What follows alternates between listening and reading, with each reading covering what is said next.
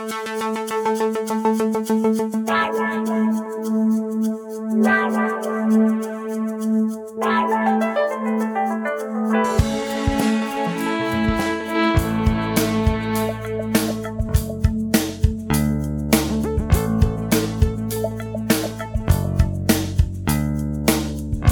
wish this podcast would carry me away. But while talking to Squeaky, can Michelle get a word in edgeways? Record over a bottle of rum on a dock in Southampton Bay. Too south, that is what we're talking about. Too south. Saddle up my microphone, give deep in Baker bone. Too south by southeast.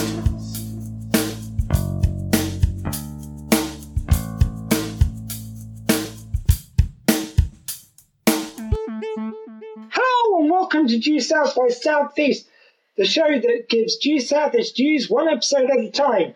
We're doing part 2 right now. So yeah, we say one episode at a time. I think we're doing like one episode every 2 weeks. This episode went so off the rails, and I thought, seeing as we don't always get to set and record each week, we make this a 2-parter. Yeah. So we're going to be continuing straight on from where we left off last week on the deal. Because we just got off track. So the rum we're drinking is the same. We're still on what's it called? It's still the amazing. I'm going to call it. It's Bella Black, isn't it? Bella Black. It's lovely. Bella Black, yeah. Bella Black. We've still got the same mini mountains that we did last week. Yeah. We're ahead on mini mountains anyway. Everything's the same. We're going to rejoin it now. So, Michelle, we've also got Mini Mounty Neve. Number 1. Mini Mounty Prime, Neve, around, and Dottie Baker. Did I mention Dottie Baker? We're also very drunk. That's why the last part... No, it's not drunk. Tipsy. That's why the last part took so long to record. Michelle's still a nightmare and still is in rehab after this.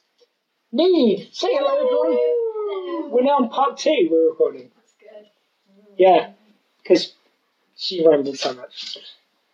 So we're now going to play clip number 2. We're on part 2. We're only on clip number 2. How are we only on clip number 2? So please, if you haven't listened to last week's episode, that'll give you the background. Okay, so this one it's got Huey, Louie, and Elaine. And we like this because usually they're little flavors in the episode, and this is what I love about this. What we love about this episode is because it does break some of the usual norms of Due South. Usually there's so many set pieces. You've got the Elaine moment, you've got the Huey and Dewey moment, you've got the Walsh moment. They're all mixed up. They are not in the usual roles they play. Michelle, where are you going? Okay, Michelle, you go for a wee. Fine, I'll play the clip. I don't want to wet myself on a podcast. So we like... Oh, Jesus. She needs help, fellas. People, not fellas. Anyway, so we like the fact in this episode that you've thrown everything out the window. So, like, the first clip isn't your usual Benny and Ray clip. It isn't them doing their usual, here's what's happening in this episode, even though the first clip does set up the rest of the episode. It doesn't do it in the usual way. You've got so many guest characters, and those who are regulars aren't playing their usual roles. So it's really nice to turn everything on its head, and it's a more serious episode. Now, you may notice in this episode, and I'll talk with Michelle about this in a bit, that Ray's outfits are a lot more sedate. He's a lot like more plain clothes.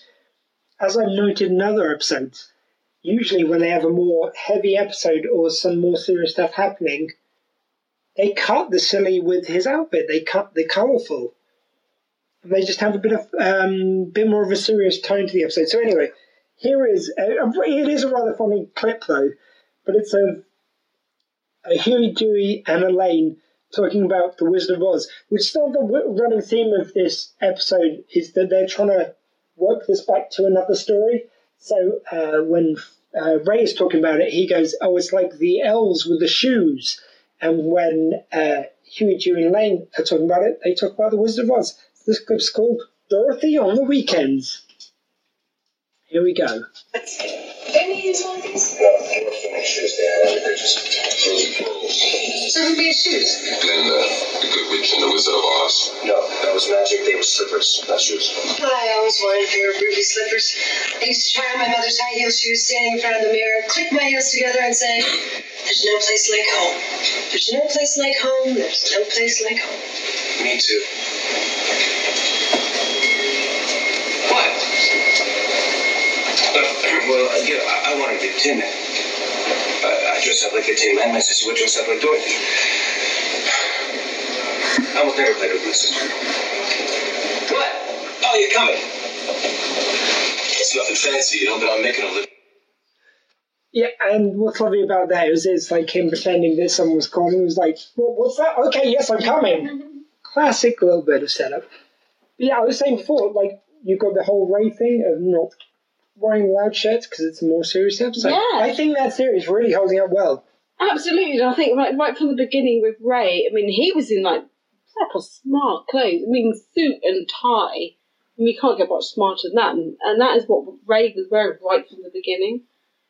And it's really interesting to kind of like pick these things up on the episodes. There's a little bit later on, I thought that he was wearing jeans. Yeah. I kind of thought, oh, he's kind of like wearing a shirt and tie and jeans. That makes it a little bit more like, but like the closer I looked, I was like, no, I think that's just blue trousers, actually. I think for the entire episode, he was wearing like dotty, which he always is. Yeah, I think for the entire episode, I think Ray was actually wearing like really smart clothes.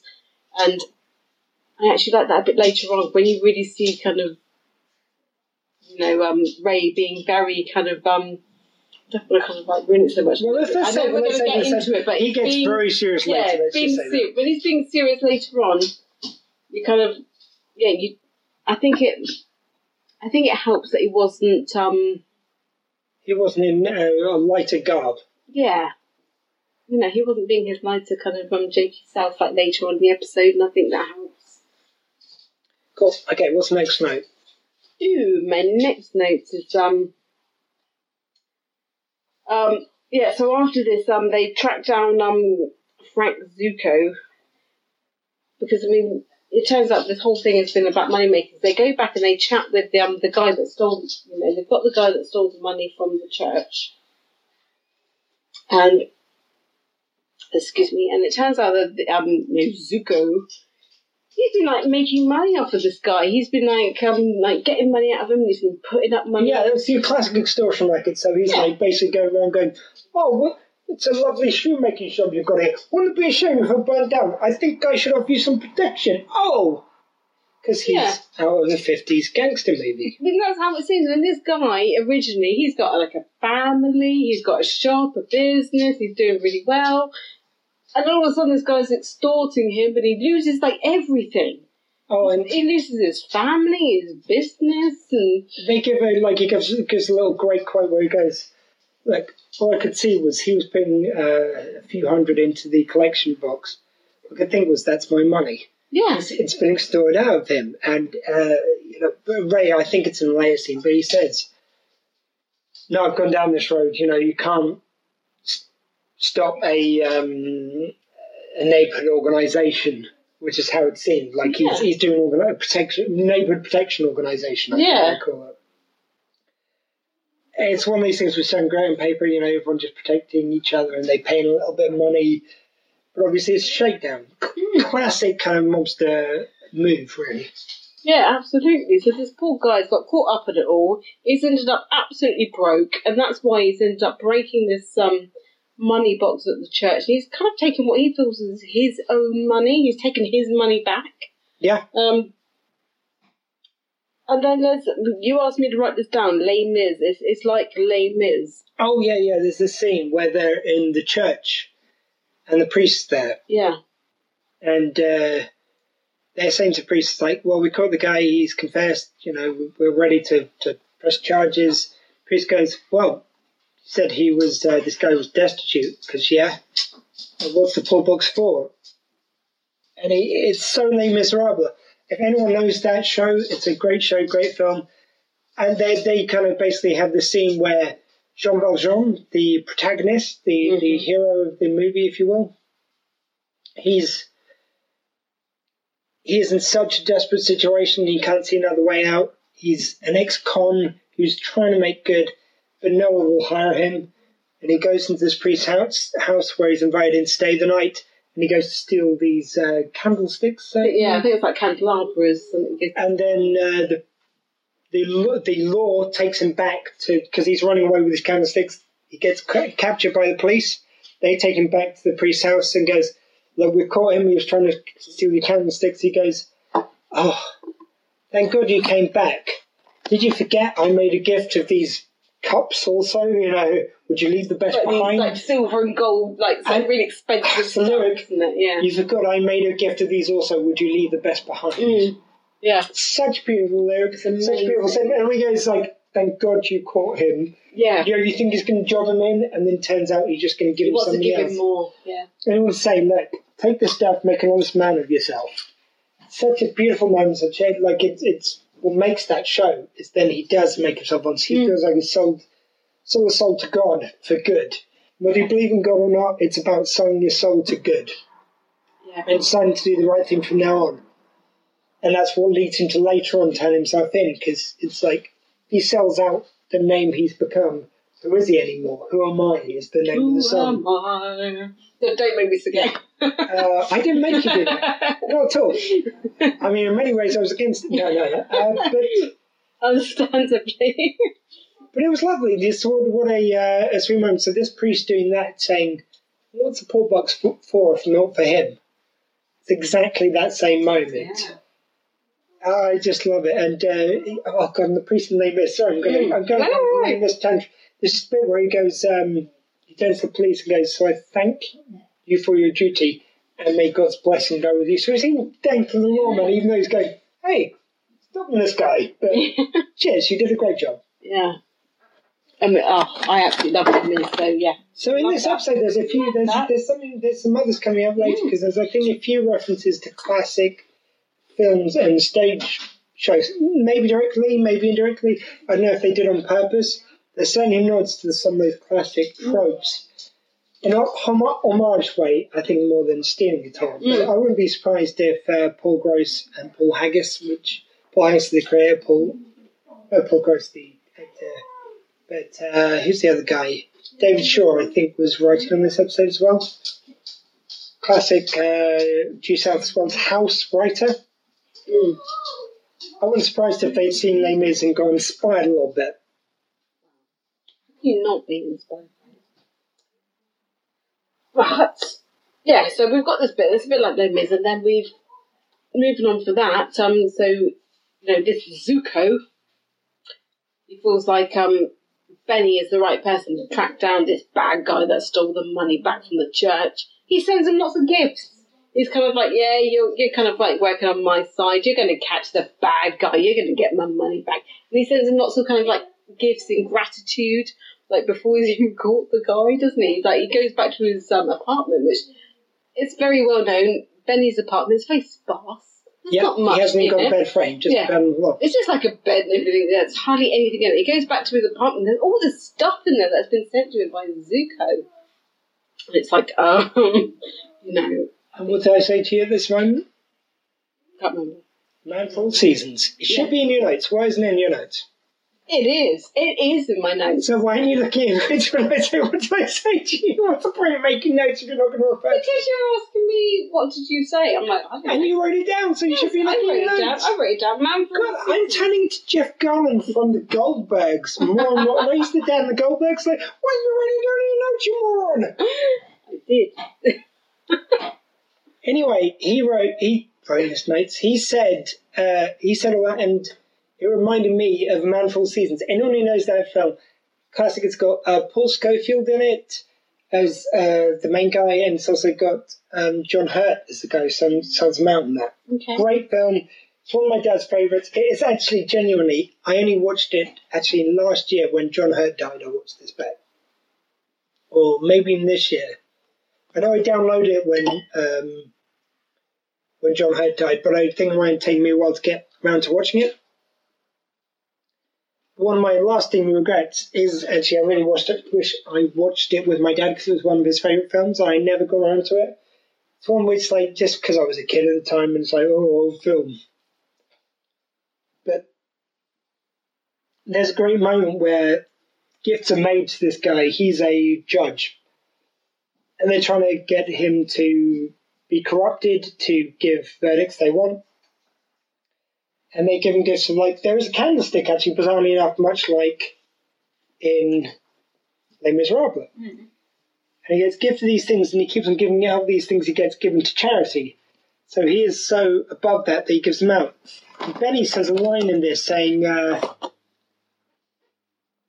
actually, it would be illegal for me to accept these gifts, even if, and he goes, give it to charity. He goes, well, even that would be illegal.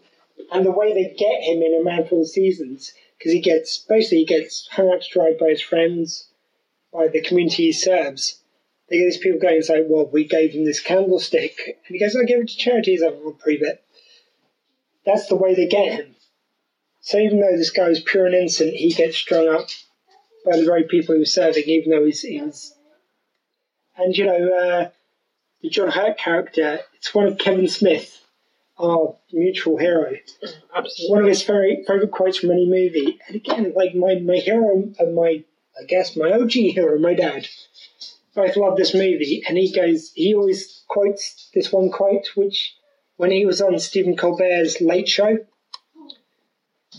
he went backstage and he knew he was a fan, so he said to him, he repeated back this line, which Paul Schofield says to John Hurt. He goes, benefits a man not to sell his soul for the whole world. And then both Stephen Colbert and Kevin Smith say in unison, but for whales. The whole idea is like, to sell your soul for the whole world isn't worth it, but for whales, for God's sake. Whales! And it's just so lovely. But anyway, that just remind me of that. Like, again, it seemed very inspiring. It's almost like to have two such theatrical, because they're both stage shows as well as movies. There's two such theatrical references in there in one episode. Seems more like a coincidence. I think whoever wrote this episode, which I will look up actually in a second, but it seems like more than a coincidence that they'd end up with two things which I can so clearly see in one episode. So this was written by Peter Lefcourt, Lefcourt, Lefcourt, and it's got Paul Haggis listed, but he's as a creator, so he kind of wrote the characters. So, Paul, I think you're a better musical fan if I didn't know better. Well, which I don't know. Oh, maybe. Anyway, moving on. Okay, so, moving on to that. No, I'm just going to come scan that. Oh, my God, you just nicked my crisp. You're so good. Go on, you're right. You absolute shocker. You're getting distracted. Clearly, I was distracted. Otherwise, I would never, ever, ever let you get away with stealing my crisp. Oh, yeah, I nicked the crisp right where I had. By the way, this episode is also brought to you by Manamosa,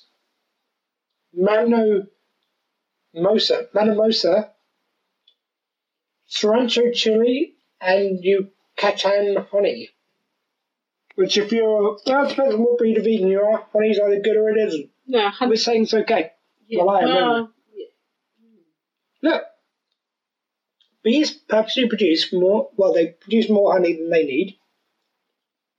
So if ethical beekeepers are producing this honey, then they will just take the stuff they need, leave enough for the hive, and they won't do the evil stuff, which is some unethical ones, who then take all the honey and replace it with fructose corn syrup, which is harmful to the bees. So I'm saying this is ethical honey, which I'm just going to assume it is. I did the research. No, I didn't. Look, it's possible. Why do you know it's not, Michelle? My biggest problem with honey is with the queen bees. Mm-hmm. They cut off their wings. Some of them do. It's not universal. Is it not? No, it's not. Well, I looked it up. And according to this general article, they talked about the controversy amongst the vegan community, where some clip the wings of the bees, some replace the honey with fructose corn syrup to take all the honey. Others don't, apparently. Really? Okay. That's apparently so. I don't know, but maybe I do need to do a bit more research. But let's Start talking about yourself. Yeah, I know. There's like a podcast going on and stuff. Yeah. Oh. Now, I kind of forgot where I've got to. So, just done my Man for All Seasons, yeah, man. I was going to say, like, the Man for All Seasons, and then there's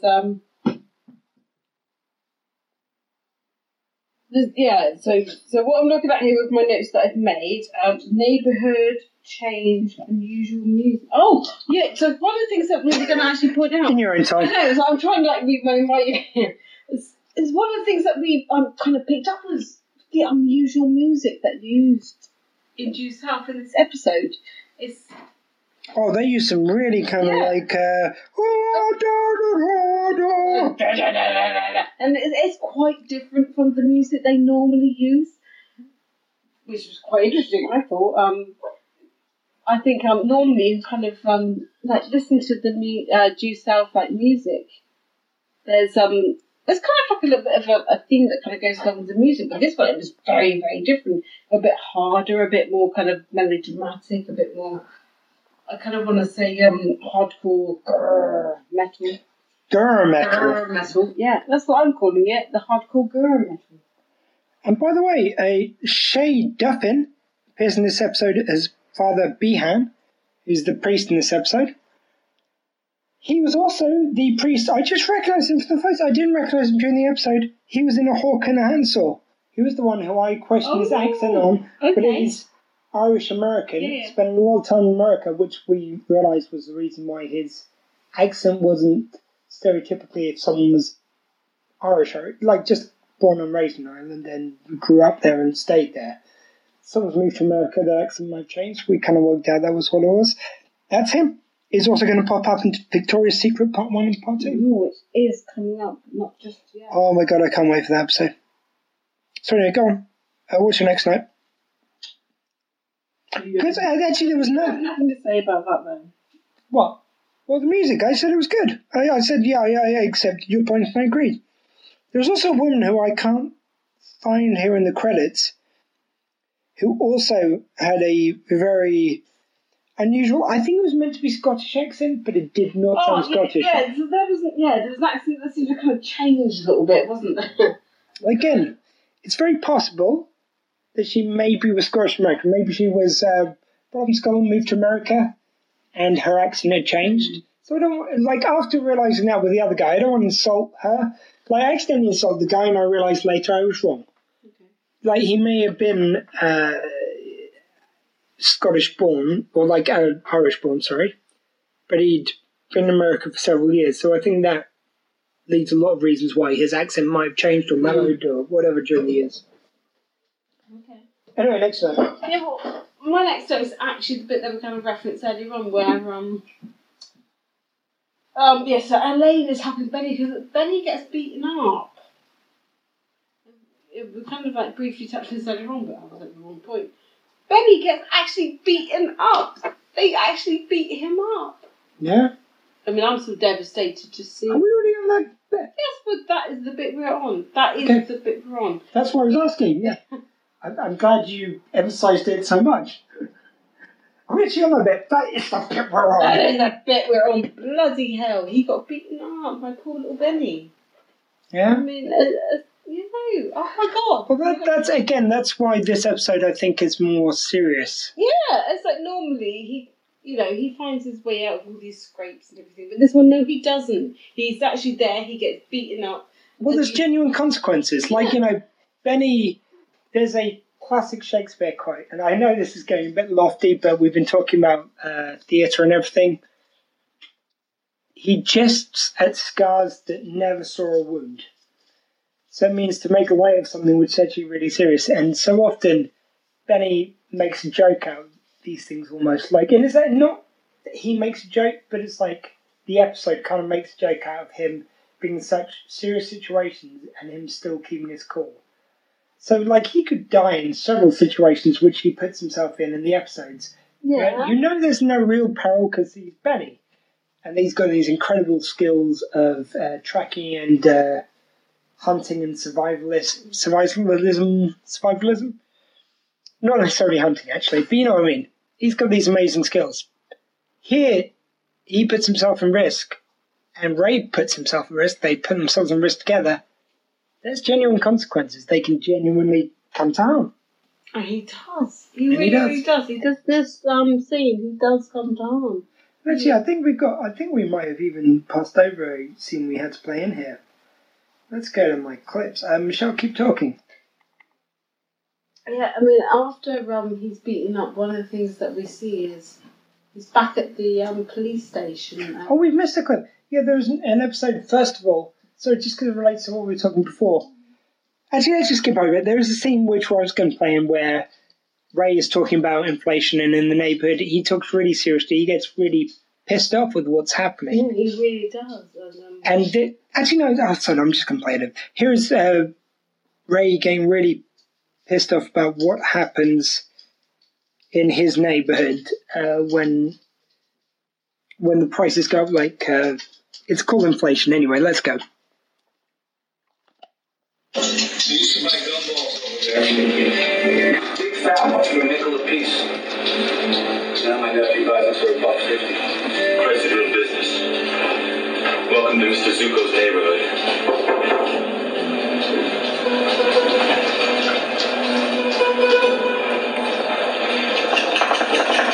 Me, Ray.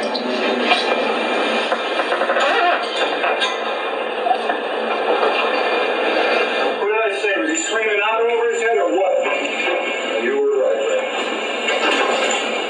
There wasn't much reasoning.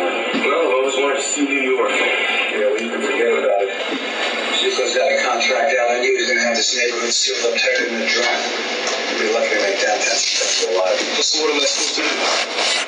Stay here and wait till someone kills me?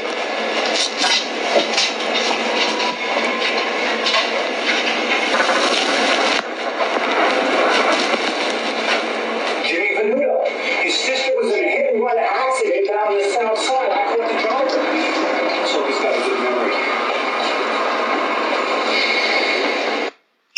Okay, that clip with extra sound effects by Dottie walking around, by cars passing by the window, by anything else you can care to mention that happened. That happens right after a scene. Another one of these scenes in the basketball court referenced last week on the podcast. We did say last week that you would get extra sound effects in the clips this week. Sorry, but we are going to be going through a deck soon, hopefully. But anyway, that was a scene where Benny tries to reason and to be gentlemanly with Zuko and play like a bit of basketball. And he gets a basketball right in his face. It's, he's then going off to the linesman, which are like his two mates. This thing, they're reading a newspaper, not really looking. And Zuko's going, it's like, was that a foul when I elbowed him in the face? It's like, no foul. And, then he elbows Benny right in the face. And it's like, oh, well, I won. It's a really clear sign that this is a punk kid. He's used to getting his way. He knows, in Benny's case, it's not that he couldn't take him down in a second. With many people's cases, it's the fact that he won't because he's a gentleman. Mm. Well, Michelle, thank you for that. Well, if you bother to listen. We just went and then went silent. I'm sorry. Well, I was actually going to bring up was with Another that helps. It's so rude. So rude sometimes. Am I? Yes, you are. What I was going to bring up. So we don't make me laugh. That's not going to help. Don't make me laugh. Can you hold my lamp reading while I say this? I'm sorry. Have we gone back to the 60s right now? No, you just come back to West End. Anyway, what area of Southampton? Sorry, actually more Bassett. Yeah, that's right. More Bassett than West End. Not the nice end of Bassett either. Why that makes a difference? There's nice areas of Bassett. They've got some nice houses around there. It's not the area you come from. No, it's not mine. Really? What I was going to say, I was going to go back to the whole basketball thing.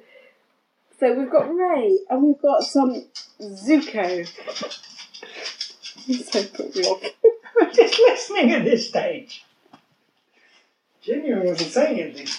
I don't think. Come on. One of the things with Zuko is I think it's just become known that he's a bit of a coward, really, isn't it?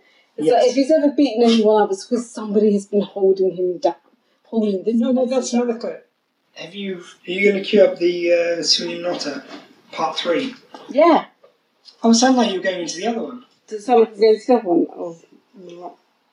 Okay, look, let me. There's a scene now between. We're going to be pretty clip heavy for a few moments because there's a couple of clips which I think are very key to the episode. One of which is when Benny has just been beaten up. He's been looked after by lovely Elaine. By Elaine. And it's just really, I feel like they reference, there's a whole Otter thing they've referenced a couple of times during the episode. They now finally explain what that's about. And then we'll go into the bit where he's never been challenged, because that's the next clip. Michelle, don't look at me like that. You'd missed a clip, I think. More than were necessary.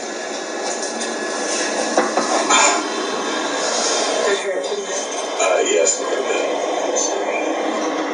Are there any prints off the handgun? No. Can you see me? Is this her? Yes. What about this? No, that's an old scar. I'd rather not say.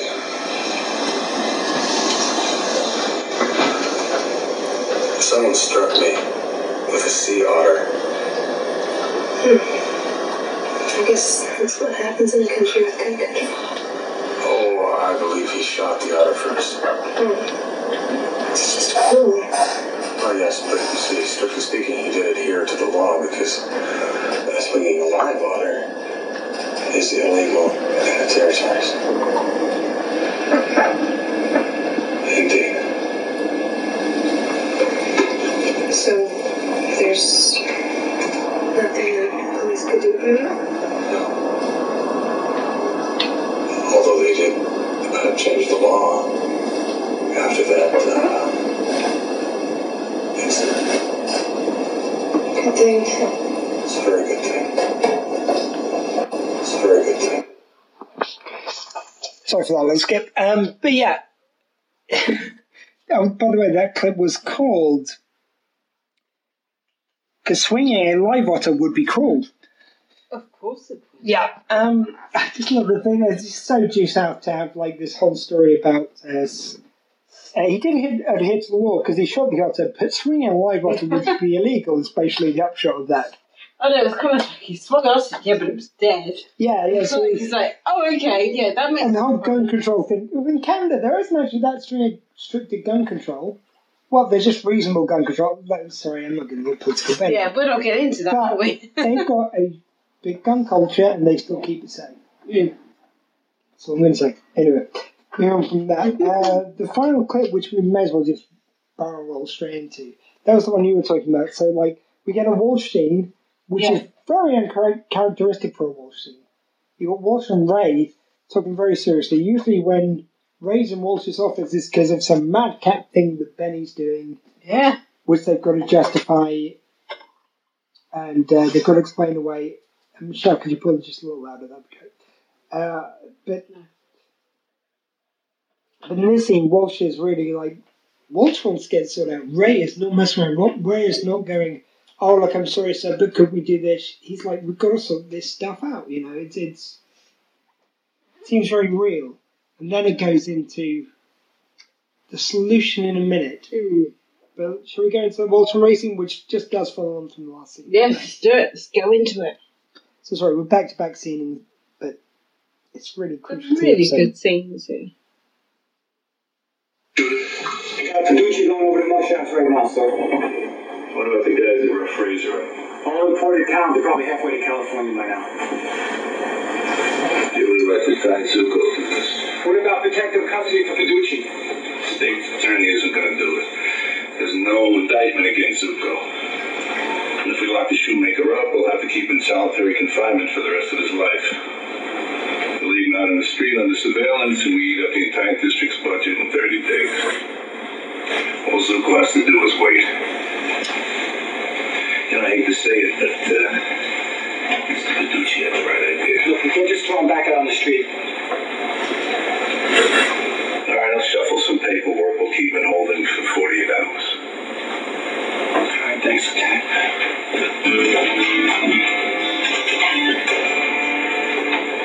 Anything? No. Protective custody. 48 hours in holding. What do you want to do? You guys know anybody with a place in the islands? Here, you want a cup of coffee? No, thanks, How man. about a cup of tea? No. Hot chocolate? No, I'm fine.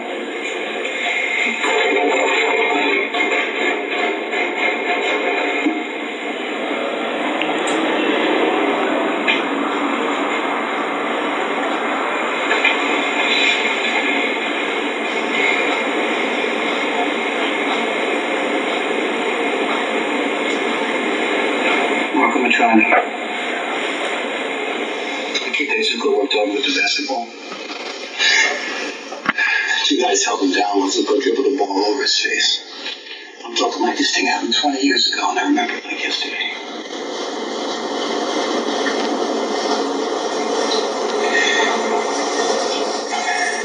So the kid hits the concrete, right? And he looks up at me with those eyes. Those eyes that say, help me. Call the cops. Do something. I just stood there while Zuko rearranged his face. And he tried to stop it. I didn't say a word. So I got home that night. I felt like I was 8 years old.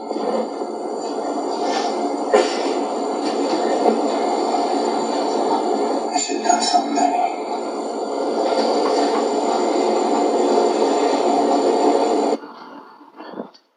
See, that is so heartbreaking. The idea that Ray's carried that around with him all these years. Oh, yeah. And then he gets to a situation where, like, that's why he's, that noise you hear in that clip is him being up a coffee machine. Not because Ray, like Benny, doesn't want his drink. It's obviously just heartbreaking to him that... Yeah, I was going to say, it's like just getting this frustration out, isn't it? It's like beating up the machine of frustration. Yeah, and then he goes and he does face down with Zuko. Yeah. There's a great final scene whereby Zuko has got away with everything, and Ray's just like, well, sod it, I may as well go for broke. And he just takes a basketball and just hammers this guy's face. It's like, right, you're going to come at me? This is something you can't hide. If I whack you in the face enough times with this basketball, you're going to come out with your face bleeding. I'm going to come out with a slightly bloody knuckle from punching you in the face, which he also does. Mm. People are going to know what happened here. There is no way that you can walk away from this. No way you can deny this. And I think the suggestion is, because when he's leaving, Ray goes like, right, you've got one chance in the deal. I could forget all this if you drop your beef with the shoemaker. He goes, yeah, it doesn't mean I won't come after you. It's like, I didn't ask. And then you've got the guy in the viewing gallery for the basketball court. Yeah. And he looks up and goes, what are you looking at? And he goes, nothing. And basically what you can deduce from that is, like, he's lost all his power, even over his own guys. Once one of them's seen that, they've got no reason to follow him or respect him. They follow and respect his dad. They've seen what worm this guy is. And they're like, well, we're out. We're definitely out. Like, there's no chance that we're going to follow you after this. And so I think the suggestion is there that's the crumbling of his empire. So, like, really, Vecchio is safe. Yeah.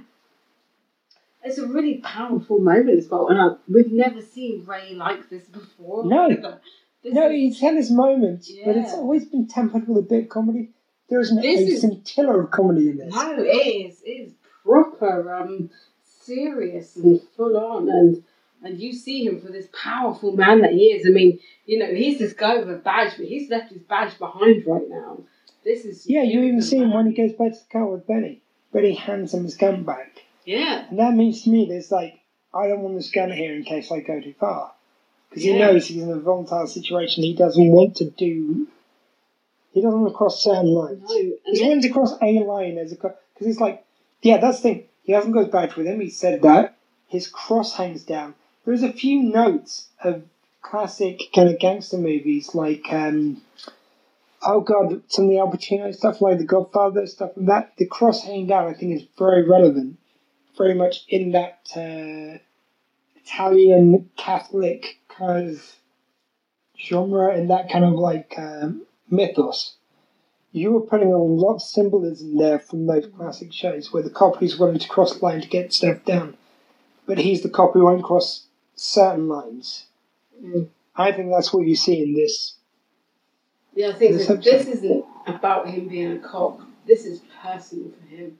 Yeah, This is personal. I mean, it doesn't matter what he's got, what he's done. Like you say, he's left his gun back at the car with Benny. This is about him and, what he's been through in the past. And he's not willing to put up with it anymore. He knows that this guy is a coward. well, you harken back to the line earlier from Walsh saying it's like, we don't want to look like we're in certain neighbourhoods. And this is Ray's neighbourhood. This is his neighbourhood growing up. It's not a neighbourhood to him, it's his neighbourhood. His. He's thinking about his family, Like someone said to him, like previously in the episodes, like when your sisters are walking past this church, this is because it's real to him. I mean, you might want to kick a bottle on the Yeah, floor. I could kick a bottle about it, but it's Ray's like, that could be fact, His sisters could be walking past this church. His mum could be walking down that street. This is personal to him. He wants to feel like him and his family are safe. And he's not willing to put up with these people that are doing this stuff. Yeah, I mean, to me, this is the moment when you have. It's funny you should say about family because then you go back to Benny in his apartment, and you have a nice little Gordon Pinsent moment. Oh, you do, yeah. Of Benny Senior, and you have a diary reading about like the guy who, who's vowed revenge on him. Yeah. Lovely little cameo by Gordon Pinsent doing that little VO. Then right in the closing shot, Francesca, Vecchio's sister, one of the sisters which was talked about just a moment before, Yes. arrives at Benny's door going, well, we're going to do this, basically. I think we talked about this earlier on. Are we going to get down to this? We didn't get into this very much, but there's loads of scenes throughout this episode where, like, she happens to be in the lingerie shop just after that, or she was in the change rooms while they were doing all this business. She comes out, like, going, oh, this is worth it, I want to buy this one. And there's loads of moments where she pops up, hinting that she's going to go after Fraser. She's only human, what can we say? Yeah, I mean, there's definitely, yeah. Yeah. So this leads directly into the next episode, and I can't wait. I really love the next episode as well, and I can't merge them in one in my head. Now I remember, of course, it was a two-parter. So an invitation to romance is the next episode, which we're going to talk about. We shall get into it. But in the meantime, Michelle, we've got some orders of business. Have we? Oh yeah, you know, you're on the episode every week. Yeah. Why wouldn't you know that? Me too. So, Michelle, what is your favourite American of the week? Well, this is a really, really tricky one this week. I think for all these little bits that we do at the end, this has probably been the trickiest one. I think I'm going to say my most American this week is going to be the lady in the lingerie shop. Really? The lady? Why? The lady in the lingerie shop, she is just a lady out there with her American dream doing her business and bringing in all the other American men. Sure, I'll go with That's that. really bad, isn't it? That was a great sentence. But I'm going to go with Zuko. Really? Yeah, like, I'm not saying he's every American, but he is that ilk of American, the gangster American, which we've seen in so many of those classic American movies, Okay. where he's like, he's the mobster, but he is the weaker mobster, the one which has been given the power, but as we see here, can't hold on to power because he hasn't got the real strength within. And that is a classic trope of the American gangster movie. Gangs of New York, you've got the Goodfellas, you've got the Godfather and all. There's always a real gangster, a real kind of Godfather. Who's got a punk one who's trying to have a claim to the throne and can't hold on to it. So, Neve, have you got an American of the Week? No. Fair enough. Anyway, so our most Canadian of the week. Ew. Do you want me to go first? Yeah, why not? You go. Who? That Canadian there. Which one? The Mountie. No, you're not allowed to have them. No, It's too easy. No, you gotta have You someone. can't have Fraser or Ray as the American or the Canadian. Okay. Okay. Anyway, my most Canadian. Sorry. Old man. That old man thing. The man that said nothing. The old man thing who says nothing. Michelle, any ideas who that is? Nope. The man, you know when that man got beaten up by that man, I don't know names, and he says, "What you looking at?" And he says, "Nothing." Oh, the gangster at the end. Sure, okay.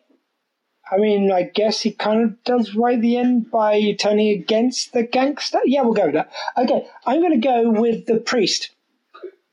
Because again, he's given an opportunity where he could sell out the poor guy who just has been exploited. He chooses not to. He goes, who is the poor box for, if not for him?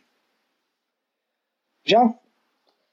I think my Canadian of the week is going to be, and I have to say this has been a very tricky week for me. Oh, I'm struggling a little bit. You should go with mine. It's fine. Let's go with mine. Oh, well, thank you both very much. It's very kind of you. You don't have to reinvent the wheel every week. And we are trying to wrap up the episode, Michelle. Right. Oh my goodness, yeah, I'll go for the same as you. Okay, so it's the priest. Yes. Right, so the best Diefenbaker moment of the week. You've only got two to choose for. Mine is the very end one when he, Benny's sitting down reading the diary and he's just looking cute. Well, I think it's also the fact that he's kind of restlessly sort of marching about and moving, because I don't think you're meant to concentrate on him, because I knew we had to do a Diefenbaker moment of the week, and that was only the second one with him. I was glued to it. Yeah, I think so. And while Benny's there, quietly, very concentrating on the diary and reading it, you've got Diefenbaker, who is just fidgeting like crazy, going, it's like, come on, are we not going to have my little treat and dental stick before bed? The same way as Dottie does. I think he's doing exactly a Dottie moment of going, it's like, yeah, where's the bedtime routine? Why are we not doing my nanites? Why are we doing this reading of this? I think out of character, it's probably just Lincoln fidgeting about going, it's like, when are we going to say cut? Like, I've done 2 scenes this week, being a bit of a diva baker. Hashtag diva baker. Oh, yeah. Do you have a, cringe. Really? Cringe, did you say, Neeb? What's your Diefenbaker moment of the week? I think it's the one that you said. Oh, that's weird, isn't it? It's weird. Cringe get it, but I agree. Okay, anyway, funny that. You said hashtag Diva Baker. Diva Baker, so it was a bit cringe. Anyway, look, I did promise you an order of business on part 1 of this, and that was the 40 for 40. This is 40 things I want to do before my 40th birthday. Okie dokie. And one of them, amongst all the list, was to write a piece of old-fashioned fan mail to someone who I truly admire. Now, there was a lot of Due South themed ones, but I wanted to pick someone who wasn't very obvious, who was a bit original. I could write it in an old-fashioned letter, but, well, when you hear the letter, you'll hear why I didn't do that. This one's written to Mr. Paul Gross. Ooh. I'm going to read it out, and then, Michelle, if you don't mind, I'm going to print it on your printer. Okay. So this is a fan mail written to Paul Gross from Due South by Southeast, but from me personally. Dear Paul, I wanted to write you an old school piece of fan mail to you for everything your art has done to enhance my life. I would have handwritten this, but as someone who is dyslexic, that would have been torture for me to write and for you to read. Or for you to try to read, even. I remember growing up as a teenager watching Due South. It was like a bolt of lightning. The writing was so funny and different to anything else on TV, and like everyone, I was drawn to the chiseled Mountie who was the star of the show. No one but you could have brought so much heart, comedy, and one call for pure silliness to the role. For me, the secret was something I learned from one of your occasional co-stars, Leslie Nielsen, in the Naked Gun films. He was apparently coached by the directors not to play it for laughs, but to play even the silliest things they had written for him with the seriousness of the acting they had hired for him for, based on his previous work. You exemplified this school of acting. Whereas Due South had many serious and heartbreaking moments, it also had so much fun to it, but no matter what, you played the character as real and drew me further in. Then as the show evolved over the years, I saw your name appear as producer and director, and of course there were the songs. Your performances of Ride Forever and Rob Mackenzie, which I remember you singing on the National Lottery show here in the UK, moved me greatly, and both Due South soundtracks, along with your album Two Houses, went on loop on my CD player for a very long time. It would be years later, I was looking to do a second podcast alongside the one I hosted interviewing folks from Doctor Who. A friend of mine, Michelle, was to be my co-host, and we saw it as an excuse to catch up over a bottle of rum and record something. But about what? It was then I remembered that in college we had talked about Due South as it aired. I looked it up and saw no one had done a show about Due South save one that lasted a couple of episodes and went away. No one seemed to talk about this show, but I remember how much it was loved at the time, and I was sure I wouldn't be the only one who wanted to celebrate the show. I told Michelle the idea and she loved it. We would talk about each episode one at a time to give Due South its dues on Due South by Southeast.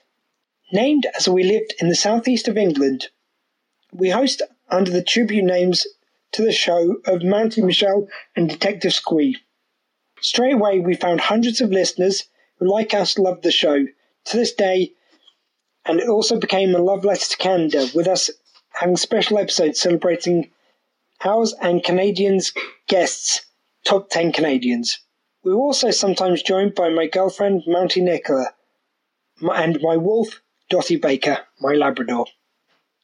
Last Christmas, we extended out our podcast for a Christmas special talking about your movie, Men with Brooms.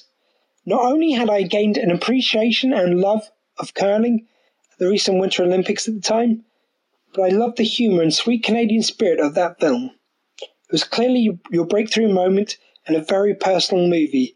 Again, I was met with Leslie Nielsen, working alongside you for the first time in years, giving a performance worthy of his amazing talent. The problem with so many of the spoofs that followed Naked Gun was a lack of understanding of the funny coming out of someone playing it straight. In your movie, he was playing the funny straight once more, and it elevated it all the way. We now plan to do the series based on the film for this Christmas's coming podcast. I don't write this expecting anything from you, as you've already given us so much, but of course, as a podcast about Due South, we would give anything to have you on the show. Contact details above, if you'd be able to Skype in an interview to the show sometime, or even just record an intro. I know this may ignore so much for your more recent and great body of work I'm not yet familiar with, but rest assured, we and our listeners will be, by the end of this podcast, very familiar with this. But you should know how much Due South has influenced me and the writing I now do today. Ride Forever, Ian Detective Squeeshaw. So, sorry for the slightly gabbled reading. I've said before I'm not the greatest at reading things out. Usually I have to learn my lines if I'm doing anything creative like that. But yeah, that is my my little letter to Paul Grace. Pretty sweet. I like to think so, yeah. So hopefully, oh God, I didn't want to ask more of the guy, but if he came on the show, how great would that be? Well, that'd be the top. But anyway, Michelle. That'd be the top. Michelle, we've gone pretty long on this. This is now a two-parter. A little bit, yeah. So for this week, I've been Detective Squee. With me as always has been Dottie Baker and little Neve. Why have you got your head in your hands?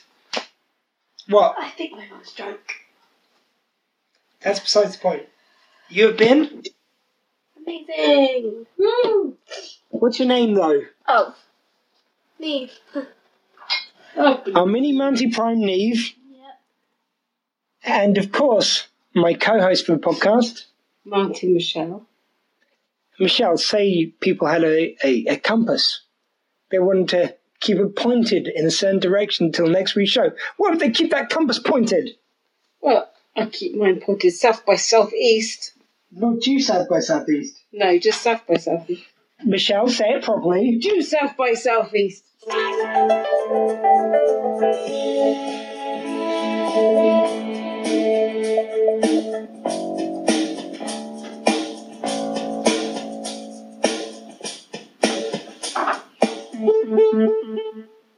Okay, Neve, are you ready to end the recording and start the intervention?